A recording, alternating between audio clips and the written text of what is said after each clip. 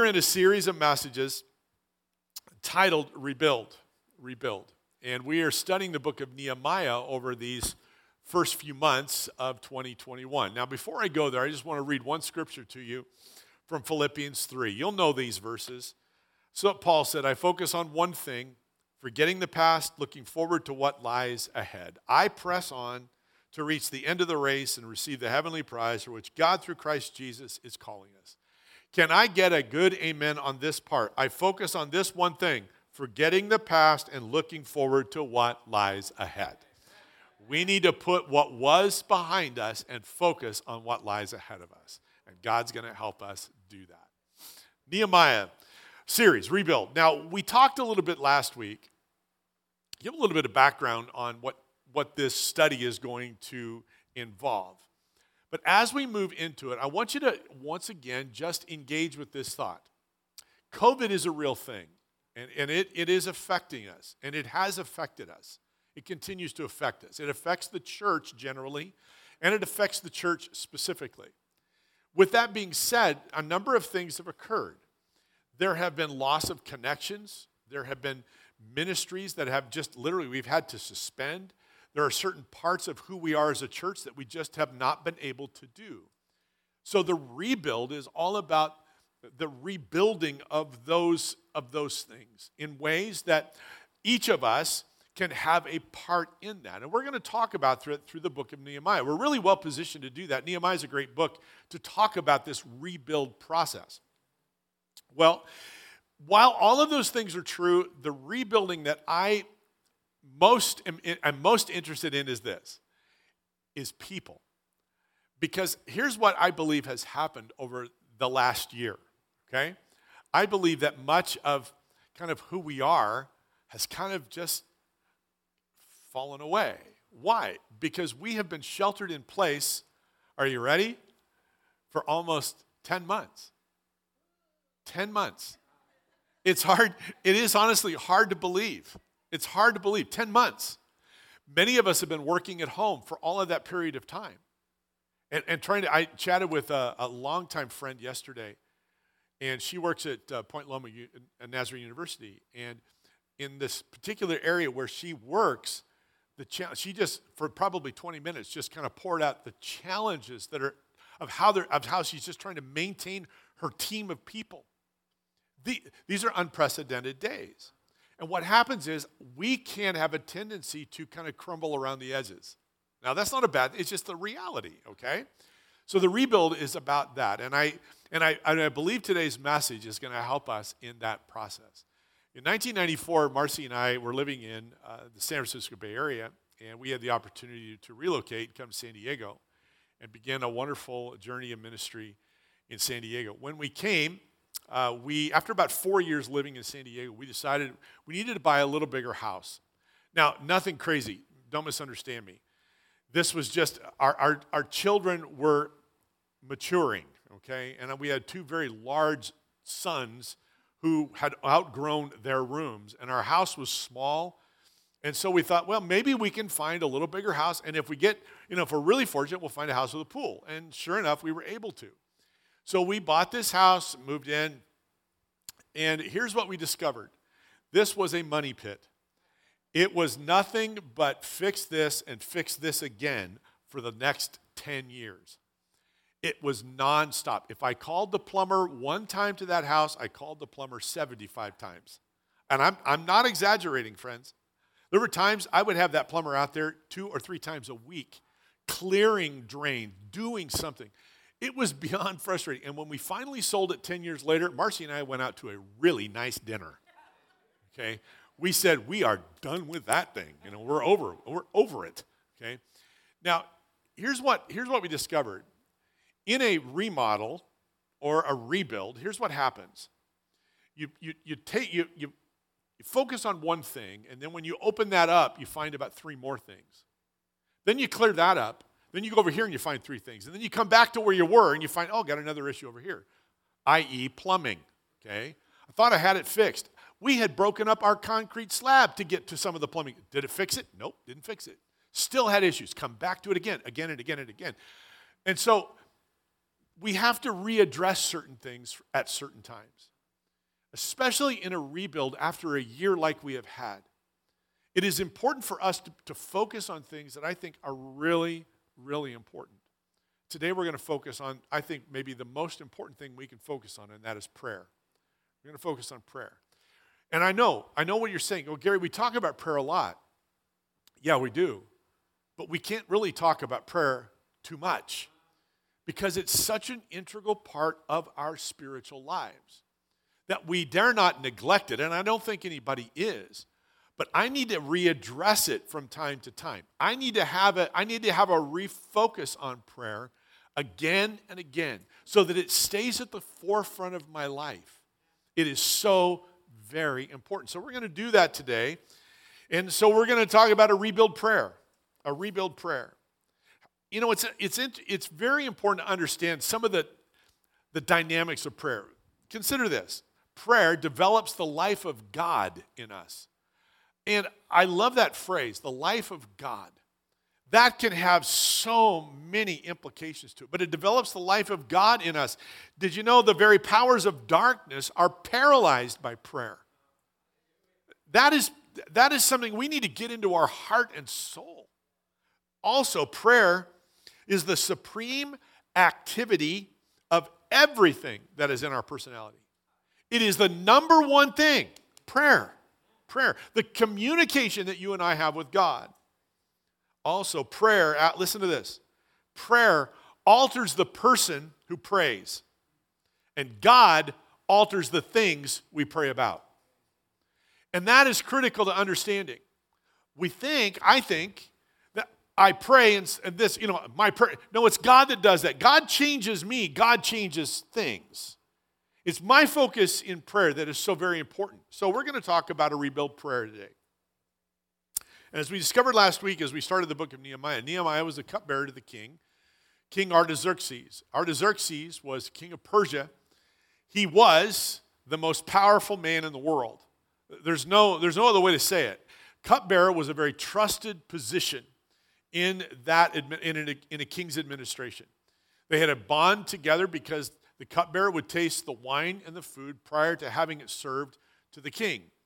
And so if it was poisoned, well, you know what the result would be. The cupbearer loses his life, but the king is preserved. So there was an incredible amount of trust between these two individuals, between the king and the cupbearer. That was Nehemiah's position. About 100 years, we get this story about 100 years after Babylon had destroyed Jerusalem. So now that is really ancient history in many respects. But some of Nehemiah's brothers had returned from Jerusalem, and Nehemiah asked the question, how are things in Jerusalem? And this is the response when he heard what was going on. This is Nehemiah chapter 1, verse 4. When I heard these things, I sat down and wept. For some days I mourned and fasted and prayed before the God of heaven.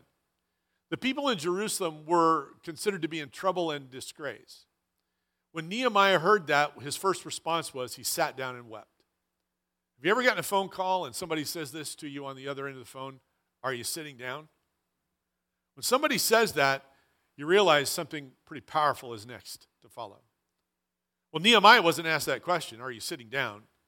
But when he heard of the trouble and disgrace, his country, the place of God's residence at one time, where the temple was, he literally was overcome. And he sat down. And then it says he wept. He wept. When we are confronted with trouble and disgrace, what's our response? When we hear of a bomb that goes off on Christmas morning in Nashville, Tennessee, what's our response? When we're confronted with 61 million abortions in America, what's our response? When there's sex trafficking that is happening in our own communities, what's our response? When there are violence in our streets, what's our response? In reality, our response should be we should sit down and weep. We should be so overcome with the trouble and disgrace that we have no other response. Not only did he sit down and weep, he mourned. Mourning is an interesting word. It means to express grief or sorrow.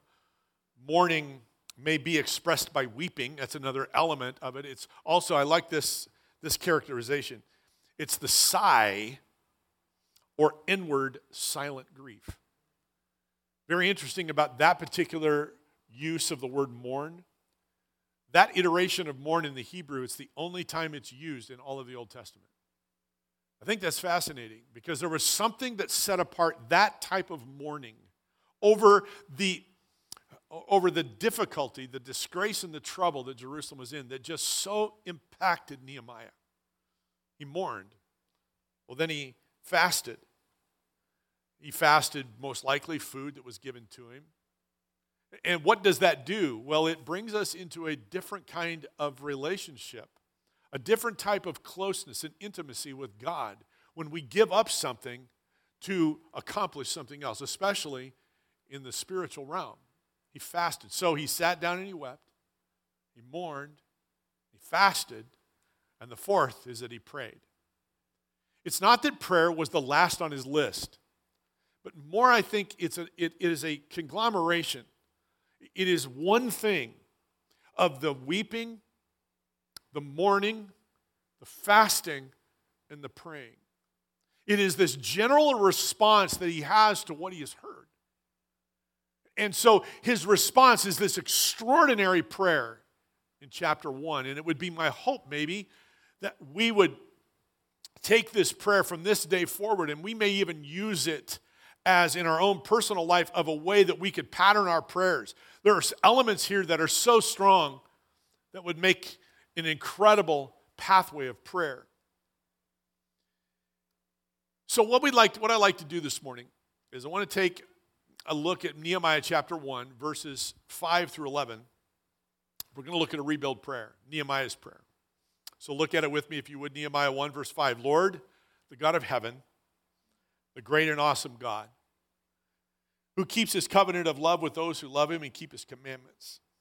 Let your ear be attentive and your eyes open to hear the prayer your servant is praying before you day and night for your servants, the people of Israel. I confess the sins we Israelites, including myself and my father's family, have committed against you. We've acted very wickedly toward you. We have not obeyed the commands, decrees, and laws you gave your servant Moses. Remember the instructions you gave your servant Moses, saying, if you are unfaithful, I will scatter you among the nations, but if you return to me and obey my commands, that even if your exiled people are at the farthest horizon, I will gather them from there and bring them to the place I have chosen as a dwelling for my name. They are your servants and your people, whom you redeemed by your great strength and your mighty hand. Lord, let your ear be attentive to the prayer of this your servant and to the prayer of your servants who delight in revering your name. Give your servant success today by granting him favor in the presence of this man. I was cupbearer to the king. Pray with me. Lord, thank you for your word. Now speak life and encouragement to us in Jesus' name. Amen. I want to talk for a few moments, give you 6 thoughts about a rebuild prayer. What does it look like? The first one is this. Before I do that, I'm sorry, I got a little bit ahead of myself. Got too excited about it. There we go. This is the first of 9 prayers in the book of Nehemiah. Now, you would think about that in just this short book, that there would be 9 different occasions where Nehemiah would pray. What does that tell you? It tells you that his life was founded and grounded in prayer. He was a person of prayer. Martin Luther said this. He said, to be a Christian without prayer is no more possible to be alive without breathing. It is something that should mark every one of our lives. And Nehemiah helps us with what I call a rebuild prayer. 6 things. A rebuild prayer is filled with worship. A rebuild prayer is filled with worship. Nehemiah begins his prayer by saying, Lord, the God of heaven, the great and awesome God. He begins with worship. He acknowledges who God is. In Luke chapter 11, Jesus was asked this question by his disciples. Jesus, would you teach us to pray as John taught his disciples how to pray? Here was Jesus' response, Luke 11:2. So Jesus taught them this prayer. Our Heavenly Father, may the glory of your name be the center on which our life turns. The idea is that when you pray, worship. Nehemiah uses no less than 8 different words of worship in this prayer. Words like God is sovereign and mighty and holy and loving and faithful and vocal and attentive and merciful. These descriptions underscore the power and the importance of worship in our prayers. Our prayers may more look like, God, I need, God, I want, God, please give me, please help me this, and amen. Sometimes that may speak more to what our prayer life is like than what Nehemiah models for us. In fact, it is really important. The great prayers in scriptures ought to be incentives and models of our own. He worships God in his prayer again and again. And I will tell you that when we turn our attention to God in worship, the desires and the needs and the wants, they'll all come. But you know something? Something's happening in us. We are changing as we worship him. Our focus is on God more than it is on the needs of our life. It doesn't mean the needs aren't important. That's not the point. But we often just move to the needs and we fail to worship God. Your prayer and my prayer needs to be filled with worship. Psalm 96, come let us sing to the Lord. Let us shout joyfully to the rock of our salvation. Let us come to him with thanksgiving. Let us sing psalms of praise to him. For the Lord is a great God, a great King above all gods. Come, let us worship and bow down. Let us kneel before the Lord our Maker, for he is our God. Our prayers need to be filled with worship. The second thought of a rebuild prayer is that it pleads with God. It pleads with God. Nehemiah says it this way, let your ear be attentive and your eyes open to hear. Isn't that fascinating? And here's what I would say. He's in some respects he's repeating himself. There is a plea that is going out to God. God, hear me. God, let your eyes be open and hear me. He is so passionate about the trouble and disgrace that he is pleading with God to hear him. I wonder, what are we pleading with God for God to do in our lives? What are we passionate about? I fear that my passions are often shallow and trivial. Are my passions, am I pleading for the right things? Am I pleading for that which would please God? What am I pleading God about? Jeremiah 12 says, O Lord, listen to this, you are uncompromisingly righteous and consistently just when I plead my case with you. I love that. Uncompromisingly righteous and what? Consistently just. We come before the Lord and we say, God, hear me. God, would you hear me? And he will, in an inconsistent way, or not an inconsistent way. How would we read it again? It's better for me to just do it this way. Uncompromisingly. There we go. He will hear what we say and he will respond accordingly with perfect justice and righteousness. That is so good. We need to plead. We should plead our case before the Lord. Listen to Mark chapter 7. A woman came to him whose little girl was possessed by a demon. She had heard about Jesus and now she came and fell at his feet and pled with him to release her child from the demon's control. Pled with him. What are we pleading God for? Is there a son or a daughter who is away from the Lord? A spouse that needs a miracle in their life and they don't know where to turn?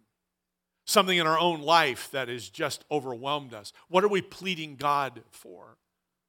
A rebuild prayer pleads with God. Third, a rebuild prayer is persistent.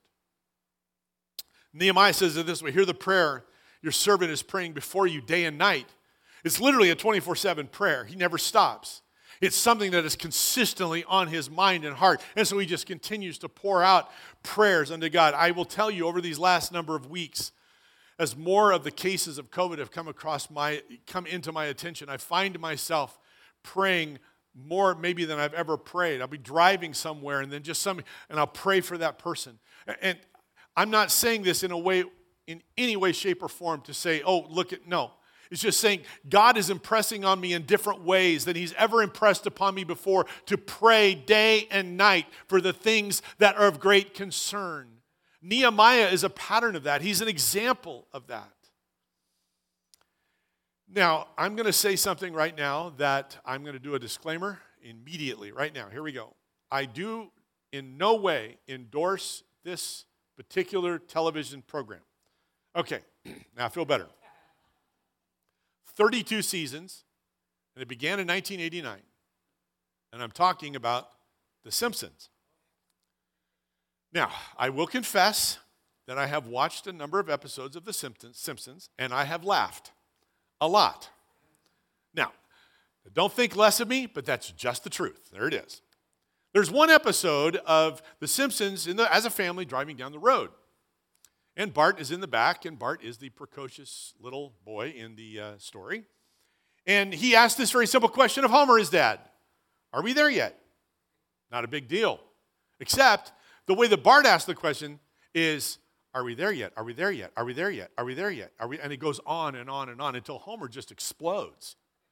Now, the funny part of that is, as a parent, you get it. Because you've all been driving somewhere, and that is happening. And it's like, no, we're not there. You're ready to blow. Well, he was being persistent, but that persistence is not a particularly good thing.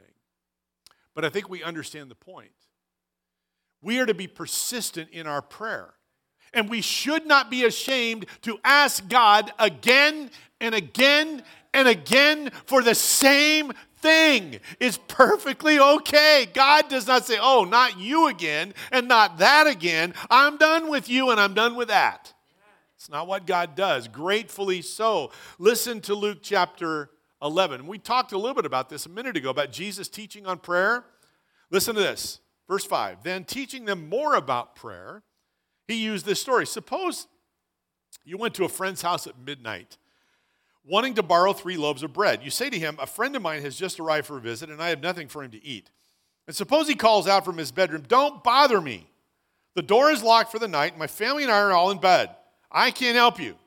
But I tell you this, though he won't do it for friendship's sake, if you keep knocking long enough, he will get up and give you whatever you need because of your shameless persistence. And so, now listen to what Jesus said. And so I tell you, keep on asking, and you will receive what you ask for. Keep on seeking, and you will find. Keep on knocking, and the door will be open to you. For everyone who asks, receive. Everyone who seeks, finds. And to everyone who knocks, the door will be open. Persistence in prayer does not push God or push us aside when God hears that prayer. No, he responds. Keep asking, keep knocking, keep seeking, and God will respond. Persistence in prayer. You may have, I don't know if you've ever heard of a man by the name of E.M. Bounds. E.M. Bounds was a 19th century. Actually, he was an attorney. He was trained as an attorney, became a pastor later on in his life, and served in a pastoral position about 18 years or so, from what I can understand. E.M. Bounds wrote 11 books during the course of his life.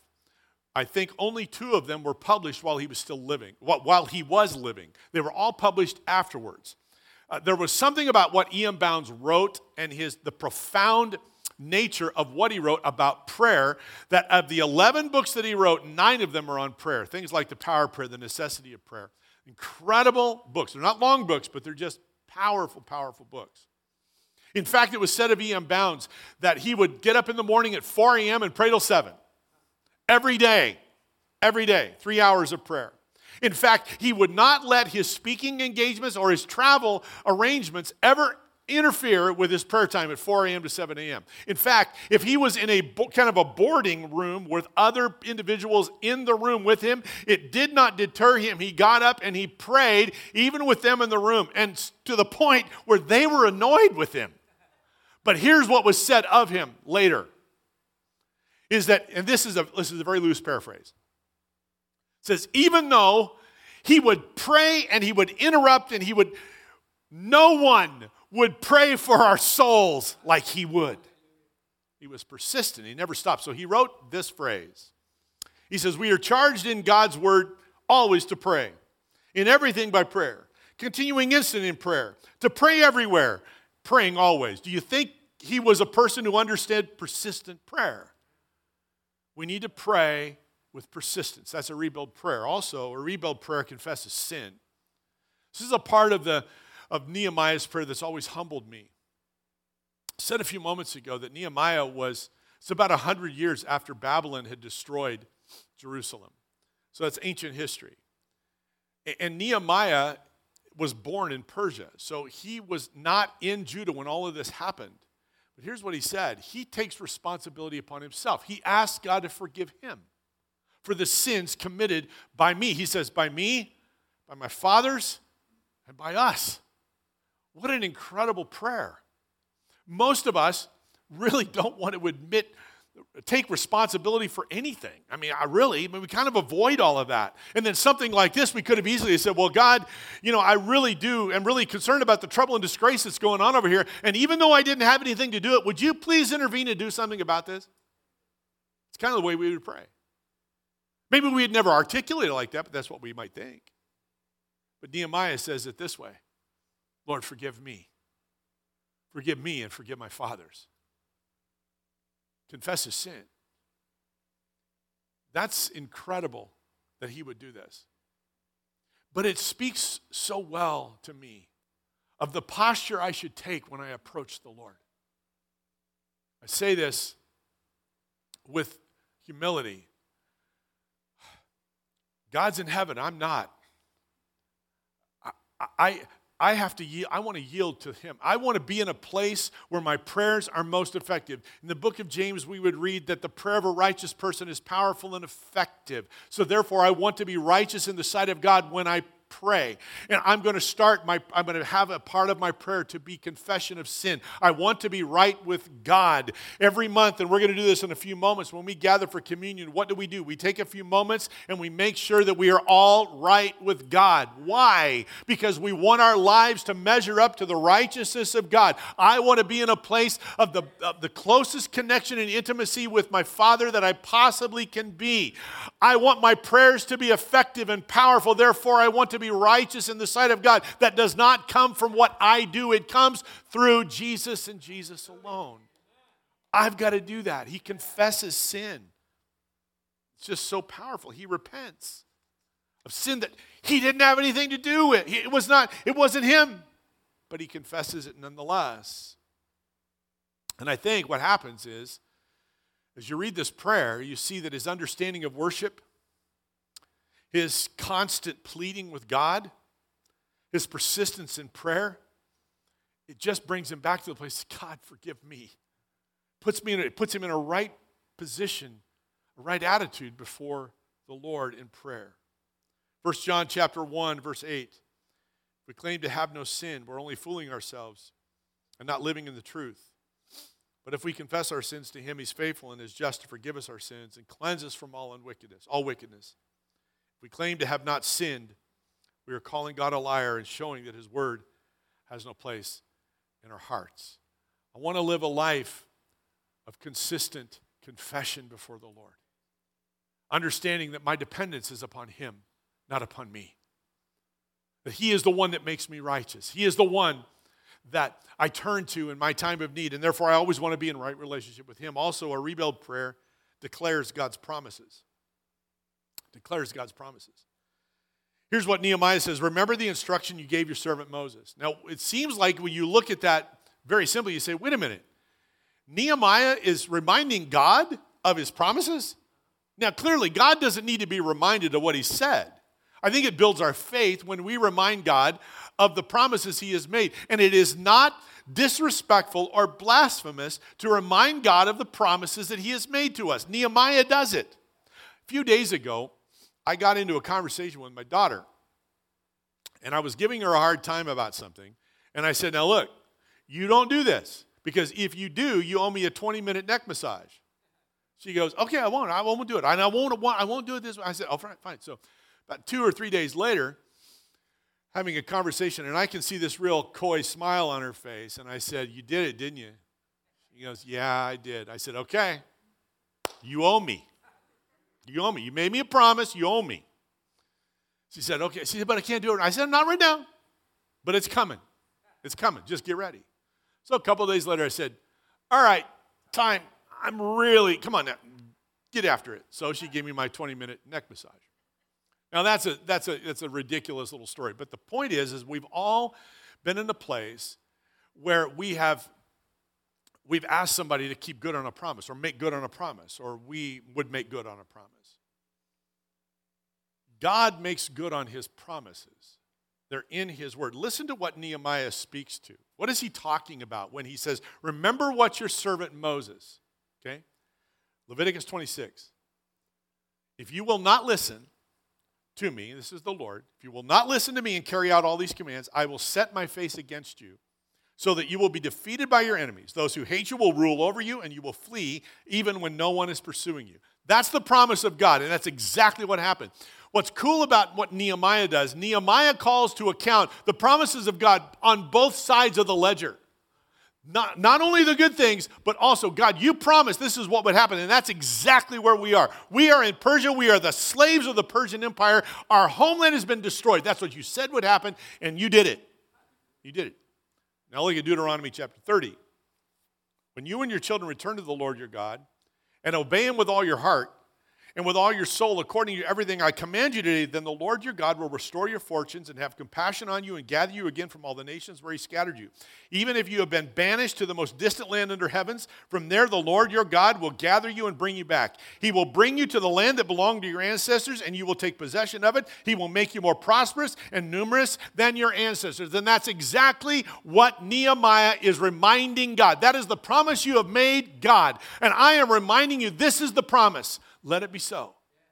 There's nothing wrong with reminding God of the promises he has made. Remember, what God has said, he will do. I'm going to say that one more time because some of you need to get this into your heart and soul by just saying a simple amen, a grunt, or something. What God has said, he will do. God is not going to go back on his promises, and it's perfectly okay to remind God of the promises he has made. God is not saying, hey, no, that's out of bounds. You can't go there. No, it's what we learn in this prayer of a rebuild prayer is that we can remind God of his promises. 2 Corinthians 1, verse 20. For all of God's promises have been fulfilled in Christ with a resounding yes. And through Christ, our amen, which means yes, ascends to God for his glory. And lastly, a rebuild prayer asks in faith. It asks in faith. Nehemiah says it this way. He says, give your servant success today. Now that doesn't seem like much, but it really is an incredible statement of faith when you go a little bit farther into the story. Understand this, prayer must not be theoretical only. It must include conviction that I'm available, Lord, ready and willing. It can't just be, well, Lord, I'm ready. No, it has to have something. There has to be faith that backs it up. Nehemiah's conviction is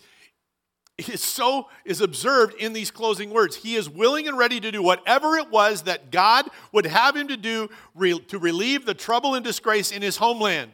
He was ready. He says, give your servant success today by granting him favor in the presence of this man.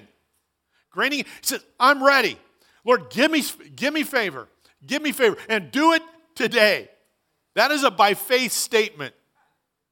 However, his faith would be put to the test by waiting. Chapter 2, verse 1. In the month of Nisan, in the 20th year of King Artaxerxes, when wine was brought for him, I took the wine and gave it to the king. I had not been sad in his presence before. May not seem like much, but when this story started, it started in the month of Kislev. That's December. This is now springtime. Over 100 days have passed from the time that Nehemiah says, grant me favor in the presence of this man today. 3.5 months pass. And nothing's happened. 100 days, nothing's happened. I've asked God faithfully. I've confessed my sin. I have been persistent in prayer, but nothing's happening. God, what are you doing? What are you doing? Are you still there? Ever been there? Ever done that? Maybe you're doing that right now. You're praying for something and you're waiting. You're waiting and you're waiting. Let me encourage you today. Your prayers and mine will outlive us. They're not bound to our particular time frame, as it were. I am a firm believer, and I have said this on numerous occasions. I believe that I do what I do today, I stand where I stand today because of 2 praying grandmothers, neither of which I really knew. One passed when I was 6, the other passed when I was 12. But she lived so far away, we didn't have much interaction with her. I think I was at her house maybe 3 times in my short 12 years. Didn't really know my Grandma Fitzgerald. Didn't know her. My Grandma Jones, I didn't know her because I was so young. I just remember bits and pieces. So what I learned of my grandmothers was this. I learned it from my parents, obviously. But I learned that they were praying grandmothers. They knew how to go to the Lord in prayer. I do not know by any way, shape, or form how much they prayed for me. I don't know that. But I'm convinced beyond, you could not change my mind that I am here today as a product of their prayers. Your prayers are powerful, and they will extend far beyond this life. God is not bound by the 70 or so years that God gives us. He's not bound by that. His prayers go far, your prayers will go far and away above all of that. Our response is to be faithful and to ask with faith. And if we say, God, give me success today, and it happens in 3 months, so be it. If it happens in 3 years, if it happens in 10 years, if it happens in 20 years, it does not matter when it is done. The point for you and me is to ask in faith. What are you believing for this morning? What is it that is on your heart and on your mind today? God, I am believing for this, and God, I am putting it to you. Lord, this is your promise to me, and I am holding on to that promise, and I'm not going to waver, and I will do whatever you ask me to do in the meantime. God, I give this to you. Are we willing to do that? I trust that we are. We don't like to wait because faith often requires waiting. We just don't like it. Nehemiah's request was for today. But it was 3 months before God answered his prayer. And when he did, he answered it over and above his expectations. But listen to what the scriptures say, Psalm 27. Wait patiently for the Lord. Be brave and courageous. Yes, wait patiently for the Lord. Micah 7. As for me, I will look to the Lord for help. I wait confidently for God to save me. And my God will certainly hear me. Galatians 6. So let's not get tired of doing what is good. At just the right time, we will reap a harvest of blessing if we don't give up. Wait. What does a rebuild prayer do? It's filled with worship. It pleads with God. It's persistent. It confesses sin. It declares God's promises, and it asks in faith. Let the 21 days of prayer be a time when you can allow God to use this prayer to rebuild prayer within your life, or maybe to begin something that hasn't yet taken hold of your life. Let these 21 days be just that. And as we close this morning, let me give you 4 quick things, 4 benefits of prayer picked up from Chuck Swindoll. I love Charles Swindoll. He's a great writer, great pastor, teacher. 4 things very quickly. Prayer makes me wait. That's a benefit of prayer. It makes me wait on God. Also, prayer clears my vision. It clears my vision. When we are praying, we're focused on God. If we were to just look back at what Nehemiah taught us about worship and so forth in prayer, it gives us a different vision, a different picture. So it clarifies or clears my vision. Third, it quiets my heart. I love that. I love this phrase. I cannot worry and pray at the same time. You just can't do it. And then this great phrase. Ready? Knees don't knock when you kneel on them. Okay? Knees don't knock when you kneel on them. And then number 4, prayer activates my faith. We're putting our trust and our confidence in God. So here's the bottom line this morning. Here it is. Bottom line. If the one thing, you don't hear anything else today, here it is. Bottom line, pray. Pray. Pray. Pray. We need to be people, not just who pray, but become people of prayer. So regardless of what you may experience, regardless of what your day looks like, regardless of what your schedule looks like, pray, pray, pray. Thank you, Jesus, for this morning. We pray that in these few moments that we have before we go out into our week, that you would be with us and you would strengthen us and help us. And I pray that you would put it in us to be people of prayer. And maybe we would use even Nehemiah's prayer as a pattern, as an example to help us become even better, more proficient, just better prayers, better people through our prayer, however we want to characterize it. I want to pray. I want to be a person of prayer. And I pray that that's exactly what's on all of our hearts today. In Jesus' name, amen.